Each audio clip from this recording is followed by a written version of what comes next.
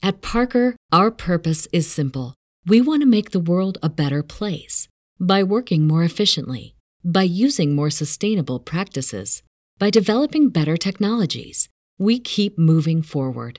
With each new idea, innovation, and partnership, we're one step closer to fulfilling our purpose every single day. To find out more, visit parker.com/purpose. Parker, engineering your success.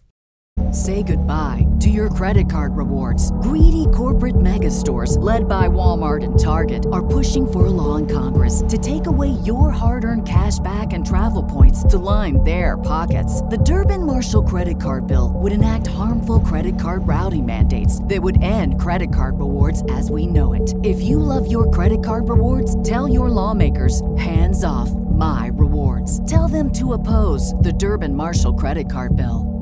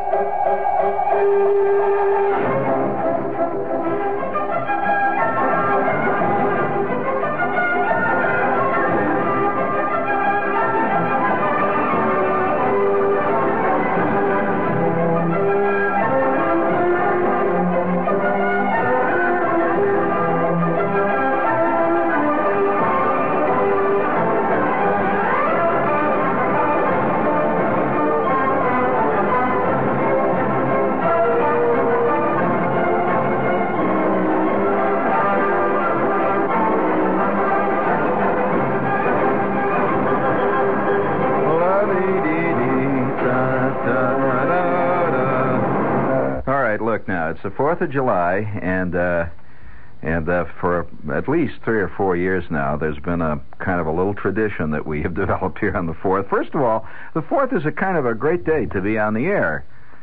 For one reason, nobody's listening. And, it really is true that one of the great things about working on holidays when you're in radio and television is that's the day that the rats can play. Because the big rats are out sitting on the fantail of their Chris Crafts out in the bay and then stuff like that, and they don't. So on this day for a long time now, we've done something. It's been a good 4 years, and I thought this year that maybe I wouldn't do it. It was very interesting. For at least the last 2 weeks, I thought that maybe I would not do what we have always done on the 4th, or at least for the last 3 or 4 years. No, I really did. I said, well, I'm not going to do that. I'm going to do something else. And then all of a sudden, without warning, I was deluged with a group of letters from people from various parts of the country who asked me, would I please do it again? And no, I'm not. This is no setup, no gimmick. It's a fact. In fact, one of the letters is in that stuff in there, Jerry. If you can look it up, you'll find it. It's a letter from a kid. And he says that he's got his tape recorder all set up because he wants to record this little essay. Now, what we have done for some time on the 4th is read and reread a short story which I wrote for Playboy magazine originally back in roughly 1967. It was about then. And it was a short story. Well, actually, it wasn't a short story, to be perfectly honest and technical about it. It was part of a book that I was working on.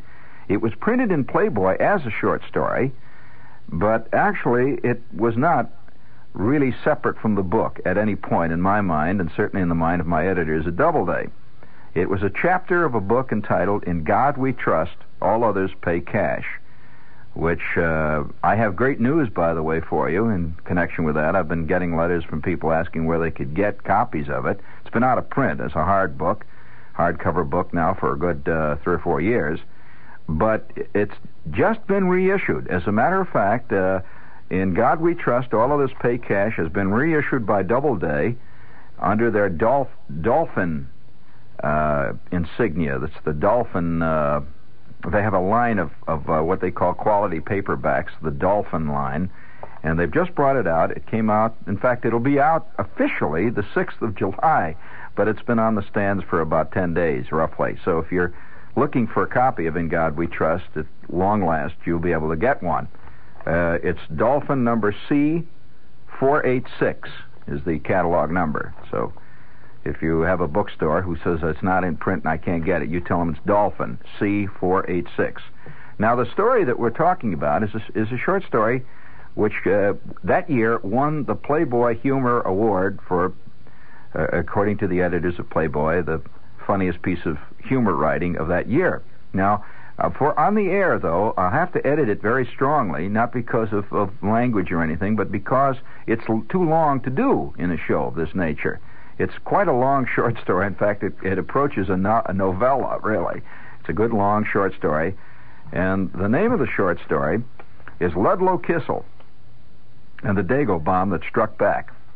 Now, I have to quickly assure you that the word Dago Bomb in this case is not used as a derogatory term regarding anybody. It's the name of a certain type of firework. And this is what it's been called immemorially, from time immemorial, in the fireworks industry. And it's a fantastic aerial bomb. It's a bomb that shoots a charge way up in the air. And it's been known, just like the Roman candle, and one knows why they call it the Roman candle. It's no takeoff on Romans. But the Dago bomb has always been known as that, and it does not refer at any point to anybody and any particular group of people. So I want you to know that right off the bat. It's a name of a bomb, and it's not really a bomb. It's a piece of fireworks. So we're going to hear the story of Ludlow Kissel. So sit back, turn on your tape recorders. I warn you, though, it's a much shorter version, and it's much edited, so don't write me a letter and say it was different in the book. It is different in the book, and for reasons of space and time. Herb, please.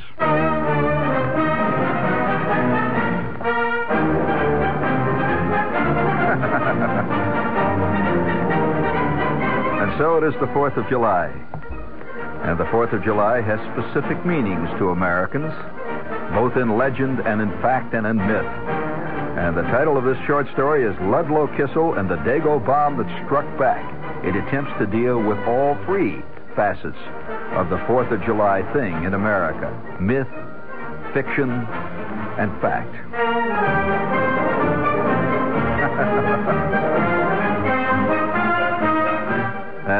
Thank you. Now, I will give you a brief preface. The I in the book is not Gene Shepard. I'll warn you that right away. It is an I. His name is Ralph Parker. It's not Gene Shepard. A lot of you have written and asked me why I'm different in life than I am in the book, but it's not me. It's a fictional character, and he lives in Manhattan, and he has just gone into a bar. It's a hot day. He's gone into a bar to have a drink, and he's waiting to visit a friend. A friend's going to come in. They're going to have dinner together, and he's in this elegant East Side bar. And on his way to the bar, he was suddenly frightened. He was rocked back on his heels because he heard the sound of distant dynamite demolition going on where they were building a new subway. He says New York is always building a new subway or a new something. And he hears this thunder of dynamite somewhere off in the distance, and now he sits in the bar and he thinks about it. And he's drinking a drink, and it's hot, and it's July. He says, let's admit it. There are few sounds more soul-satisfying, more frightening, more exciting than an explosion. Explosions of one kind or another have always been part of great folk celebrations, from weddings to wars. I sipped my drink, and I mused on the first time I had heard that primal roar of exploding black powder. And then it hit me. My God, Tomorrow is the 4th of July. The 4th of July. It had crept up on tiny cat's feet on the scale of the calendar, unnoticed, unsung, unbombarded. It was then that I knew where those pleasant tinglings of mingled regret and exhilaration that we call nostalgia had come from. Yes, in just a few hours it would be the glorious 4th. And here I was without so much as a sparkler to my name. I ordered another drink, and I settled down comfortably into my soft eider-down bed of remembrances of things past. There are times when you just have to let it go. As I idly mulled the twin olives in my classical Bloody Charlie, the northern Indiana landscape of the late Depression era began to take form, shadowy and persistent amid the green and gold bottles behind the mirror bar directly ahead of me, the blackened stumps, snaggle-toothed and primal of the steel mills, and the oil refineries lay etched against the hazy gray-green horizon of the July skies of the Great Lakes. Somewhere off in the distance, the construction crew building the subway set off another dull, thumping blast that jiggled the silverware on my table, and it all began to come back. Dynamite, heat, and excitement were all intermingled in that 4th of July ritual. What is there about a solid, molar-rattling explosion that sets the blood a-tingling and brings the roses to the cheeks? There are muddle-headed souls who will tell you over and over that man is basically a peaceful and quiet creature, destined ultimately to while away his golden days strumming lutes, penning odes, and watching birds.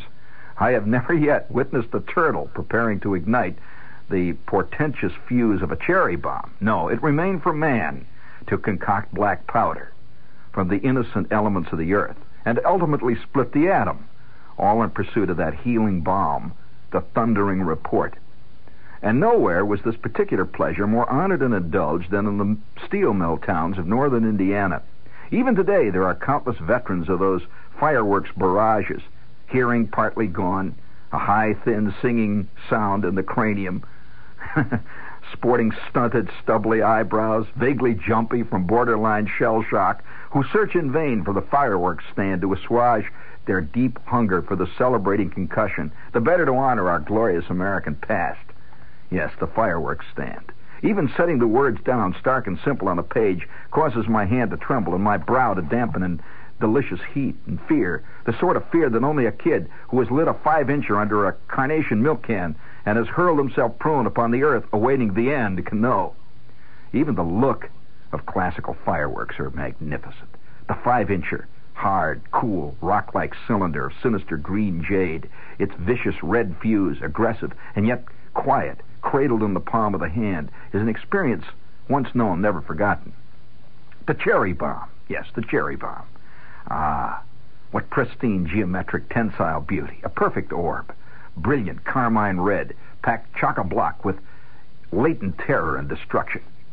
The torpedo, an instrument malevolent and yet subtly complex, designed for hand-to-hand celebration. Many a grown man today carries in his shins a peppering of tiny round pebbles buried deep in the flesh from too close familiarity with the roaring torpedo, a shrapnel victim of the glorious 4th.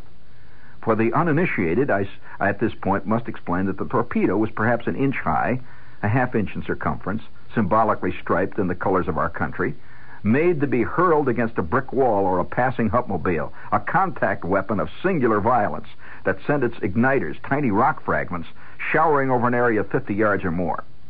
The pinwheel. An expensive device largely used for flamboyant show, and yet responsible for some of the major conflagrations of the past. Whole blocks, and indeed some cases entire towns, disappeared under the roaring flames to the applause of the multitude. I speak with more than average authority on these matters, since my father, a genuinely dedicated fireworks maniac, owned and operated a fireworks stand every year during my larval stage. Yes, the Depression lay over the land like a great numbing blanket of restlessness and frustration. But on the 4th, the sky would be filled with skyrockets, booming aerial bombs, and hand grenades, because nobody had anything else to do in those days. They'd just sit around and scratch, and make beer, and wait for the 4th.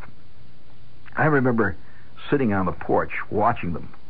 So, the more celebrated celebrants, on relief most of them, shot their relief check in one orgy of fireworks buying. Fireworks came in a number of exotically lethal varieties. This is WOR New York, speaking of lethal varieties. Among them was the classical Dago bomb. Now, this was never construed as an anti-Italian name, being actually more pro than anything else. It was the ne plus ultra of the fireworks world. If you've ever seen one, you'd know it.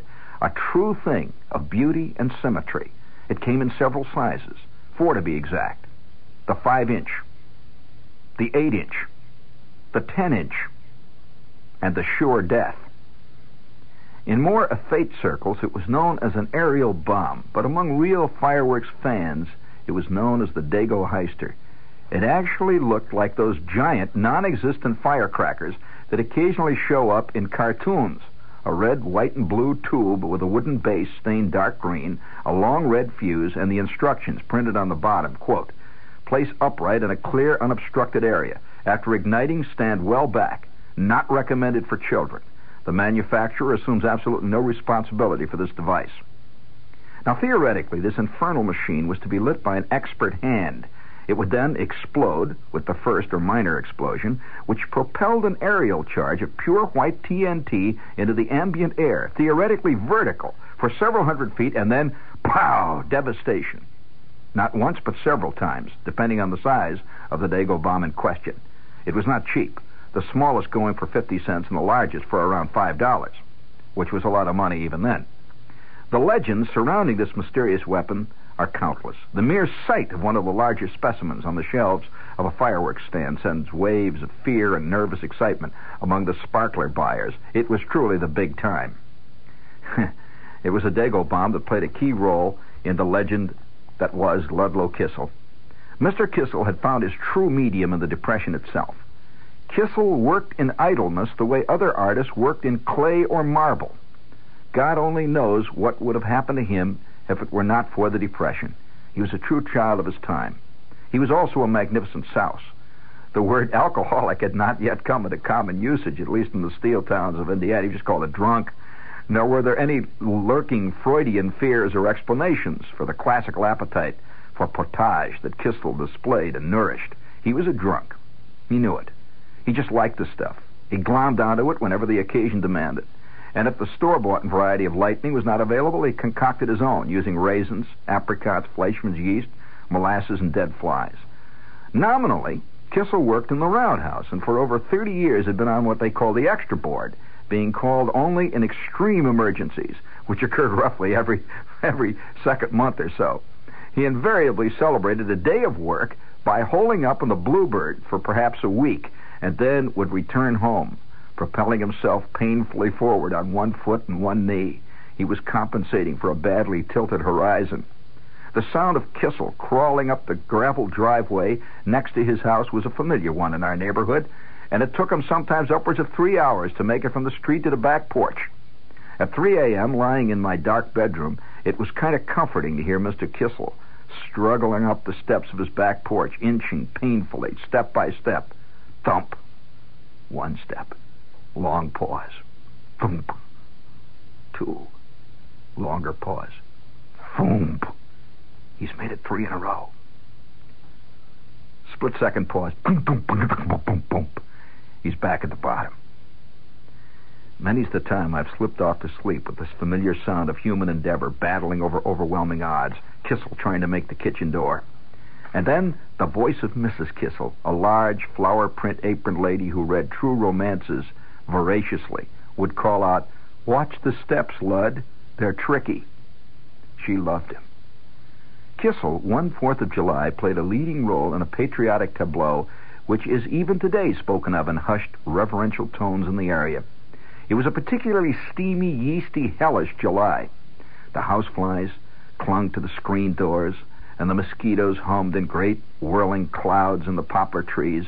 It was in such weather that Mr. Kissel reached his absolute apogee. He was not a winter souse. There was something about the birds and the bees and the hot sun that set off a spark in Mr. Kissel's blood and stoked an insatiable thirst for the healing grape. His stocky, overalled figure reading through the twilight, leaving a wake of flickering fireflies, which was as much a part of the summer landscape as the full golden moon. Parishioners sprinkling their lawns and snowball bushes would nod familiarly to him as he wove through the fine spray of their brass nozzles. The 4th in question dawned hot and jungle-like, with an overhang of black, lacy storm clouds. In fact, a few warm, immense drops sprinkled down through the dawn haze. I know, because I was up and ready for action. Few kids slept late on the 4th. Even as the stars were disappearing and the sun was edging over the lake, the first cherry bombs cracked the stillness, and the first old ladies dialed the police. Carbide cannons, which had gathered dust in basements for a year, roared out, greeting the dawn. And by 7 a.m., the first dozen pairs of eyebrows were blackened and singed, and already the wounded were being buttered with unguentine and sent back into the fray. Long lines of overheated Buicks, Willies, Essexes, and Pierce Arrows inched toward the beaches. Babies cried. Mothers wept. Husbands swore. Parades fitfully broke out, and the White Sox prepared to battle it out with the big 4th of July doubleheader with the St. Louis Browns. Futility, meeting hopelessness head on. The sun rose higher and higher, and at the zenith blazed down with an intensity of purpose and effectiveness equal to its best work in equatorial Africa. The asphalt simmered quietly and stuck to the tires and the tennis shoes of the passing parade. Lilac bushes drooped fragrantly, and the cicadas screamed from the cottonwoods. Through it all, the steady rolling barrage of exploding black powder in one form or another paid homage to our long-forgotten War of Independence. As the day wore on, this barrage grew in intensity, because all true firework nuts learn from infanthood the art of rationing and husbanding the ammunition for the crucial moment, which always came just after dark. Kissel had not made his appearance throughout the long morning and early afternoon. He was undoubtedly stoking his private furnace in preparation for his gala, which, when it came, was worth waiting for. Shortly after noon, a few drops of rain sprinkled down, just enough to dampen the shirt and the rose bushes, but not the spirits. Little did we realize that we were shortly to be the observers of a scene that would be discussed and recounted during the long winter months of years to come. The event became known simply as Kissel's Dago Bomb. The White Sox and the Brownies had painfully worked their way into the top of the 3rd of the first game, a scoreless tie, when Kissel appeared on the shimmering horizon, weaving spectacularly and carrying a large paper bag as carefully as a totally committed drunk can. Kissel was about to celebrate the founding of our nation, the nation which had provided such a bounteous life for him and his. At first, no one paid much attention to the struggling figure as it inched its way from lamppost to lamppost and fireplug to fireplug. Little girls burned sparklers on porches, and I was carefully depleting a string of Chinese lady fingers. These are tiny firecrackers with plated fuses, all woven together and designed for the rich and profligate to fire off simultaneously by simply lighting the main fuse. No kid in his right mind ever did that. But instead, we carefully disengaged, fuse by fuse, the lady fingers. My mother, at regular intervals, called from the kitchen window the 4th of July watch cry of all mothers. Quote, "Be careful. You're going to lose an eye if you're not careful. Be careful." This was, of course, purely ritualistic. It was only a minor annoyance. Flick had already suffered a flesh wound of a routine nature. His right hand was swathed now in grease-soaked gauze, the result of demonstrating that he could hold a 3-incher in his hand when it went off and still survive. He was now back on the scene working as a lefty. In short, it was a 4th like all other 4ths, up to the moment that Kissel took his stance. He had disappeared into his house to prepare for his massive statement of patriotism. Shortly afterwards, he reappeared on the front porch, stumbled down the steps, carrying in his right hand the largest Dago bomb that had ever been seen in the neighborhood. It was a Dago Heister of truly awesome stature, being fully 1.5 feet high and a good 3 inches in diameter. It was the first all-black Dago bomb anyone had ever seen. Now, this point has been argued over many a cold, wintry afternoon. Some reports have it that Kissel's Dago bomb was not a Dago bomb at all, but some sort of an obscure mortar shell. Others maintain it was indeed a Dago bomb, but of a foreign make, possibly Chinese. as the somber, menacing color was highly unorthodox. Suffice it to say that no one had ever really determined just where Kissel obtained the weapon or its true nature, as Kissel himself was hazy on most details of his life, and this was no exception. His only comment later, which was never disputed, was, "I sure got one." Well, when Kissel emerged from his front door and came down the steps carrying his work of the devil, the neighborhood almost magically knew that something big was about to happen. Sparklers flickered out. Kids ran through vacant lots and over driveways. Heads appeared at windows. The crowd gathered. Kissel, with that peculiar deliberateness of the perpetually fog-bound, laboriously prepared to detonate the Black Beauty. He placed it dead in the center of the concrete roadway and stood back to survey the scene, weaving slightly as he worked. The crowd drew back and watched, silently, excitement hanging over the multitude in a thin blue haze. Fireworks of that magnitude rarely were seen and commanded instant respect. The ebony monster stood, bolt upright, silent, with a cool quality of the truly lethal, understated but potent. Shimmering waves of heat caused the scene to take on a strange, unreal, flickering quality. The neighborhood fell silent, and only the dull mutterings of distant fire barrages broke the stillness. A few errant drops of tepid rain sprinkled the concrete as we waited. The skies overhead were gray and threatening, with ragged edges of black clouds shimmering in the July heat. Kissel, at center stage, struggled to find a match, the way drunks invariably do, going through pocket after pocket after pocket, fumblingly, maddeningly, and finding only pencil stubs and brass keys. It seemed to go on forever until finally someone, the point later was in dispute, no one quite knew who actually handed him the book of matches, solved the problem. Kissel took the matches in hand, paused for a moment, and belched. A deep, round, satisfying, shuddering burp of the sort that can only come from a vast internal lake of green beer. The crowd applauded and shifted impatiently, all eyes riveted on the dull black menace that stood with such dignity in the center of the concrete roadway. Finally, Kissel struck a match, which instantly went out. He struck another. It flickered and died. Another. There was, I might add, a slight breeze which puffed fitfully in from the northwest.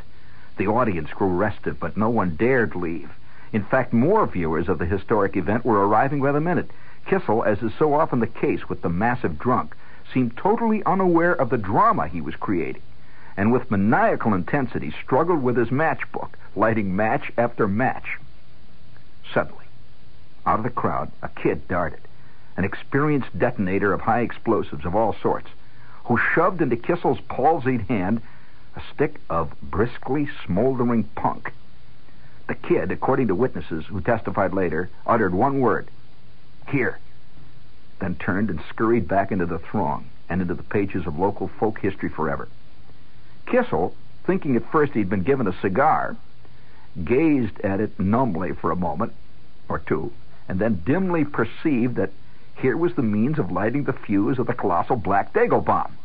Now, the fuse on this type of insanity is of the coated variety, and in this case was about 3 inches long, a black, stiff, powder-impregnated length of powder or fiber. That was the fuse. It didn't take much to light it then, and once lit, the die is cast. Kissel shuffled forward, punk in hand, and made several futile passes at the fuse, the magnificent bomb remaining aloof and cool throughout. With each pass, the crowd retreated. And then, with the inevitability of Greek drama, in the muttering silence, the telltale hiss sounded forth clear and unmistakable. The fuse was lit. Immediately the assemblage fell back in a mighty wave, turned and waited, while Kissel continued to attempt to light the fuse, totally unaware that time was growing short. It was already lit. Somebody called out, "Kissel! Hey, Kissel, for God's sake, it's lit!" Kissel raised his head questioningly and said, "What's lit?" The ominous hiss continued, and then, suddenly, without warning, stopped. Now, occasionally, these fuses are tricky and extremely dangerous. They have been known to lie dormant like this for hours, seemingly extinguished for no good cause. Now, obviously, this black menace was one of the treacherous fuses. Kissel returned to his fight, again touching punk the fuse. And this time, the fuse, in its unpredictable way, hissed frantically. Shh! Kissel, at last seeing that his monster was lit, attempted to get away. He reeled in a half circle, befuddled, trailing punk smoke behind him, and then, staggering forward, knocked the black monster over on its side, hissing fiercely with only seconds remaining. Great Scott! The crowd, seeing this catastrophe unreeling before its eyes, to a man hit the dirt. Those on the fringes dove into snowball bushes. Others simply moaned piteously and dug in. It was good training, as events turned out for later years for many of them. The Dago bomb lay on its side, its ugly snout pointing toward the houses, which lay across the lawns 200 feet or so away. Cooler members of the mob shouted to those in the houses, "Look out! It's coming! Close your windows!" The fuse sputtered on. Kissel, himself, now aware of the nature of the rapidly approaching catastrophe, made a futile but certainly courageous attempt to right the bomb. He grabbed a hold of it and tried to set it upright. Somebody yelled, "Get down, Kissel! You're going to get killed!" Kissel fell over backward and lay flattened out on the concrete, waiting for the call of his maker. Then it happened. There are events which lend themselves readily to the descriptive phrase, the words of pen or tongue. Then there are things which happen that cannot be adequately communicated.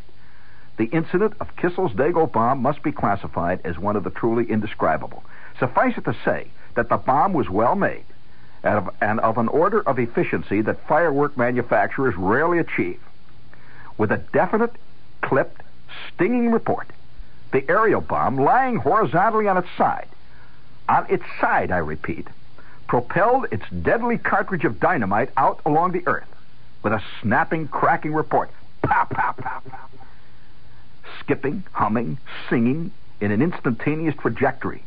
It struck terror into the very marrow of the bones of those fortunate enough to be on the scene. This Dago bomb was obviously designed to send its aerial charge at least 500 feet into the air. Now it was humming over the ground. For an instant or so, we were not aware of what sort of aerial charge it was prepared to deliver. We soon found out. The cartridge, which seemed abnormally large as it emerged from the black maw of Kissel's folly, skimmed over the sidewalk, parting the spectators like the Red Sea, over the lawn, over the driveway, with a sharp, audible click and whistling sizzle, it whipped under Kissel's front porch. And for a long, pendulous moment, the universe stood still. Fingernails clawed the earth. Heads burrowed into hedges.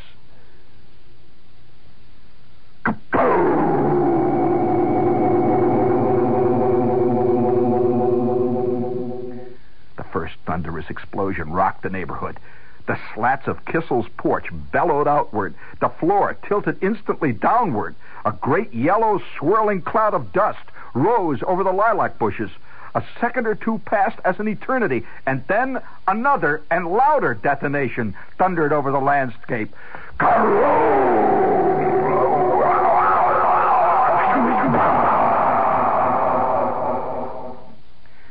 This time it caved in the rose trellis of the house next door to Kissel's. The crowd heaved and dug deeper as two more giant explosions. Kaboom! Kaboom! Boom! They sounded almost as one. These last two under Mr. Strickland's Pontiac. A heavy cloud of dust swirled for a moment, and all was still, except for the pattering of the quiet raindrops. Kissel slowly pulled himself to his knees and made his statement, which is even today part of the great Kissel legend. My God, what a doozy. Kissel had said it for all of us. As the crowd slowly got to its feet amid the quiet tinkling of glass and the heavy, sensual smell of oxidized dynamite, they were aware that they had been witness to history.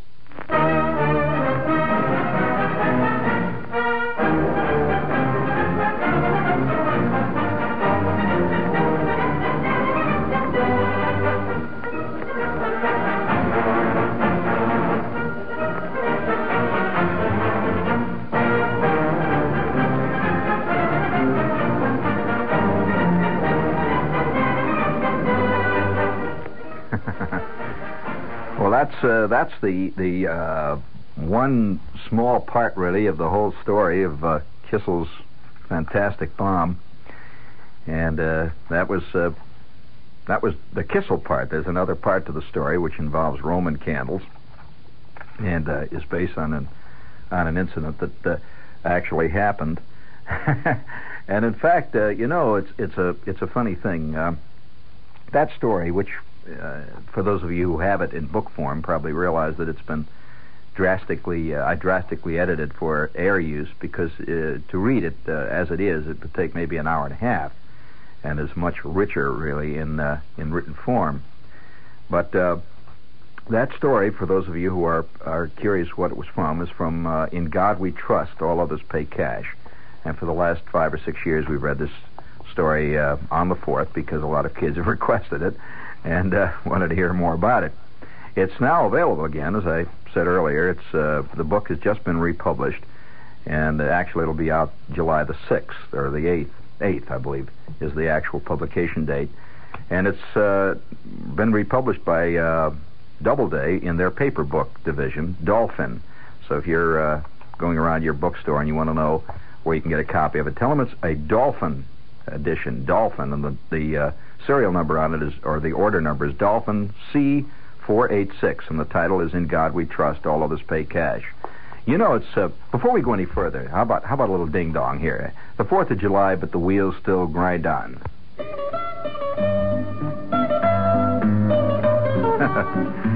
All right, let's see. Now, we still have this story about the youth fair to Portugal. And briefly, I'd like to tell you what it's about. If you've never been to Portugal, it's for years I've been raving about this country as a place just to visit and to walk around and see it and feel it and smell it. It's a really exciting country.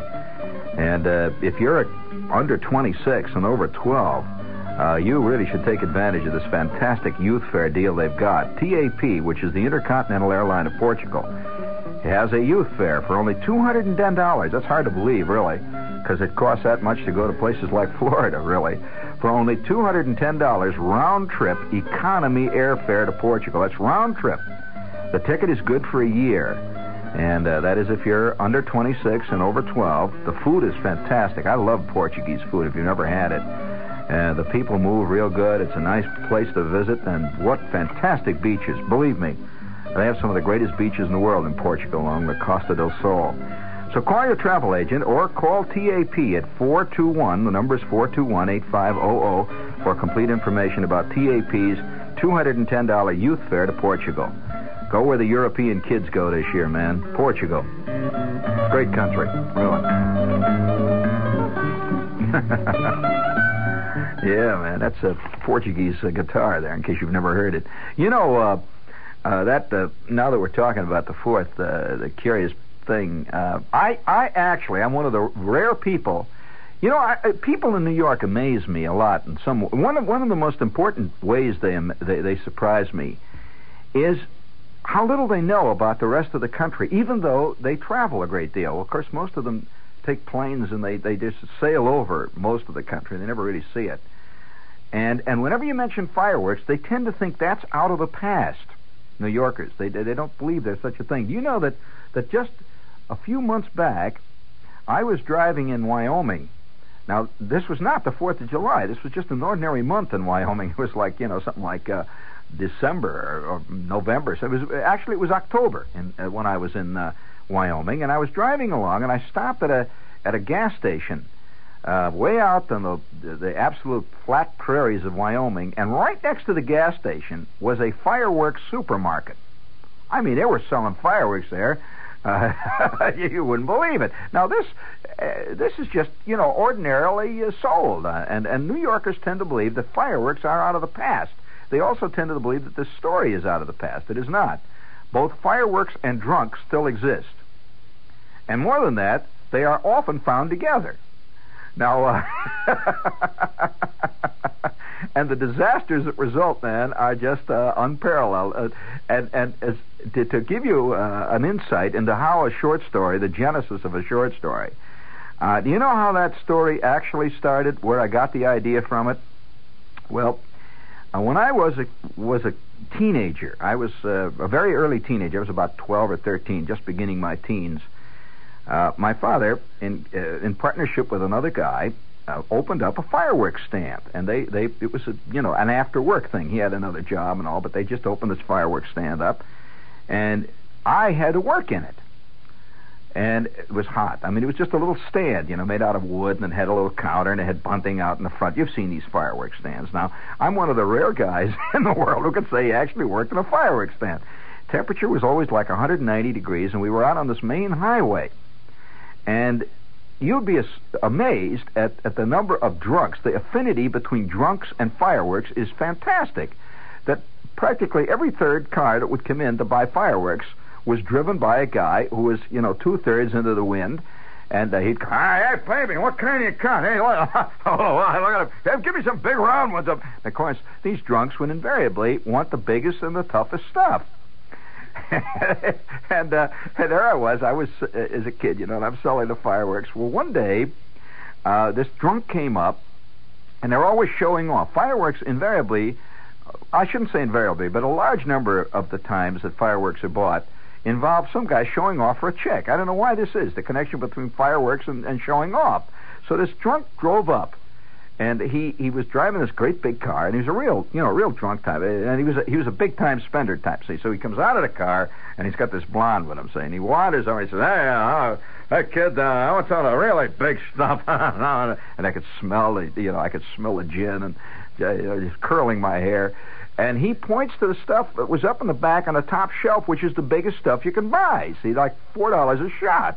This is the kind of stuff that that local cities would buy for us to use for their 4th of July celebration, at the park. He's pointing to the big ones, boom, the kind that take iron racks to shoot off. See, so, well, you sure you want that? Yeah. How about that red, white, and blue one over there? Well, he picks the biggest thing that we had in the house, and he lays down the dough. Well, who am I? I'm a kid. I'm selling the stuff, so I sell it to him. So he gets back in the car with a big bag. He had a tremendous bag of fireworks. Well, they drive about maybe 200 yards down the road. The car stops, and the guy staggers out of the car, and the chick is sitting in the car watching. See, obviously, I'm going to fire one of these things. Oh, watch this, baby. He climbs out into the weeds there. It's a vacant lot, and he sets this thing up.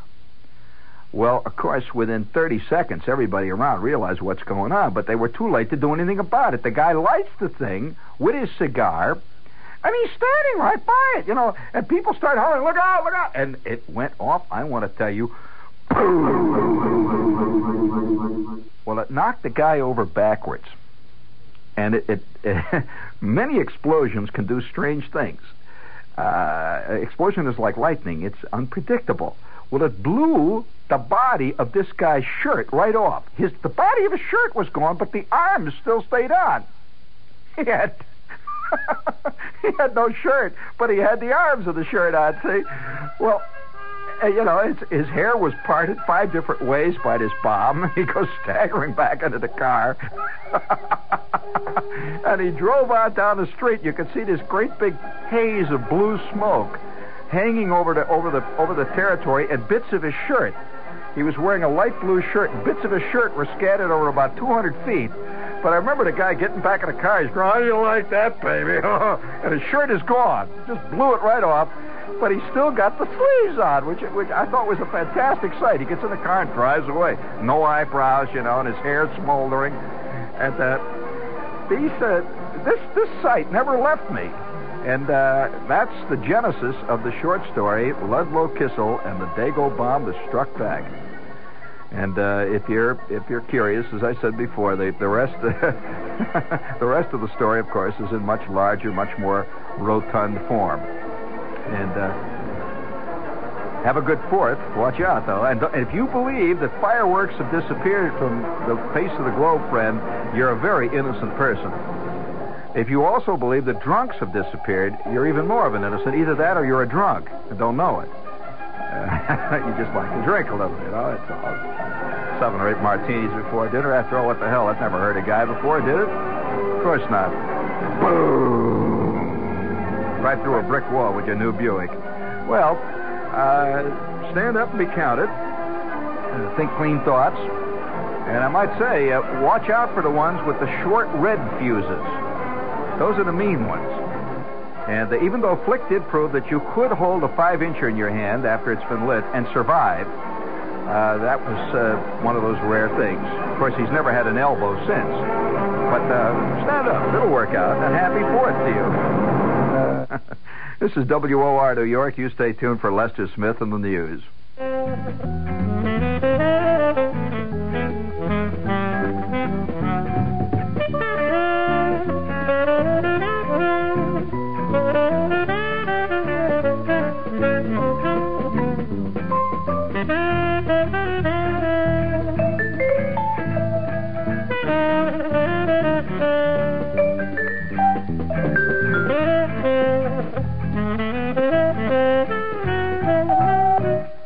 BetMGM has an unreal deal for sports fans in Virginia. Turn $5 into $150 instantly when you place your first wager at BetMGM. Simply download the BetMGM app and sign up using code Champion150. Then, place a $5 wager on any sport. You'll receive $150 in bonus bets, regardless of your wager's outcome. And if you think the fun stops there, the King of Sportsbooks has plenty of surprises in store. Check out daily promotions, same-game parlays, live bets, and so much more. Download the app in Virginia today and get $150 in bonus bets instantly from your first wager. Only at BetMGM. BetMGM and GameSense remind you to play responsibly. See BetMGM.com for terms. 21 plus only. Virginia only. New customer offer. Subject to eligibility requirements. Rewards are non-withdrawable bonus bets that expire in 7 days. Please gamble responsibly. Gambling problem? Call 1-800-GAMBLER. Promotional offer not available in Washington, D.C. At Parker, our purpose is simple. We want to make the world a better place by working more efficiently, by using more sustainable practices, by developing better technologies. We keep moving forward. With each new idea, innovation, and partnership, we're one step closer to fulfilling our purpose every single day. To find out more, visit parker.com/purpose. Parker, engineering your success.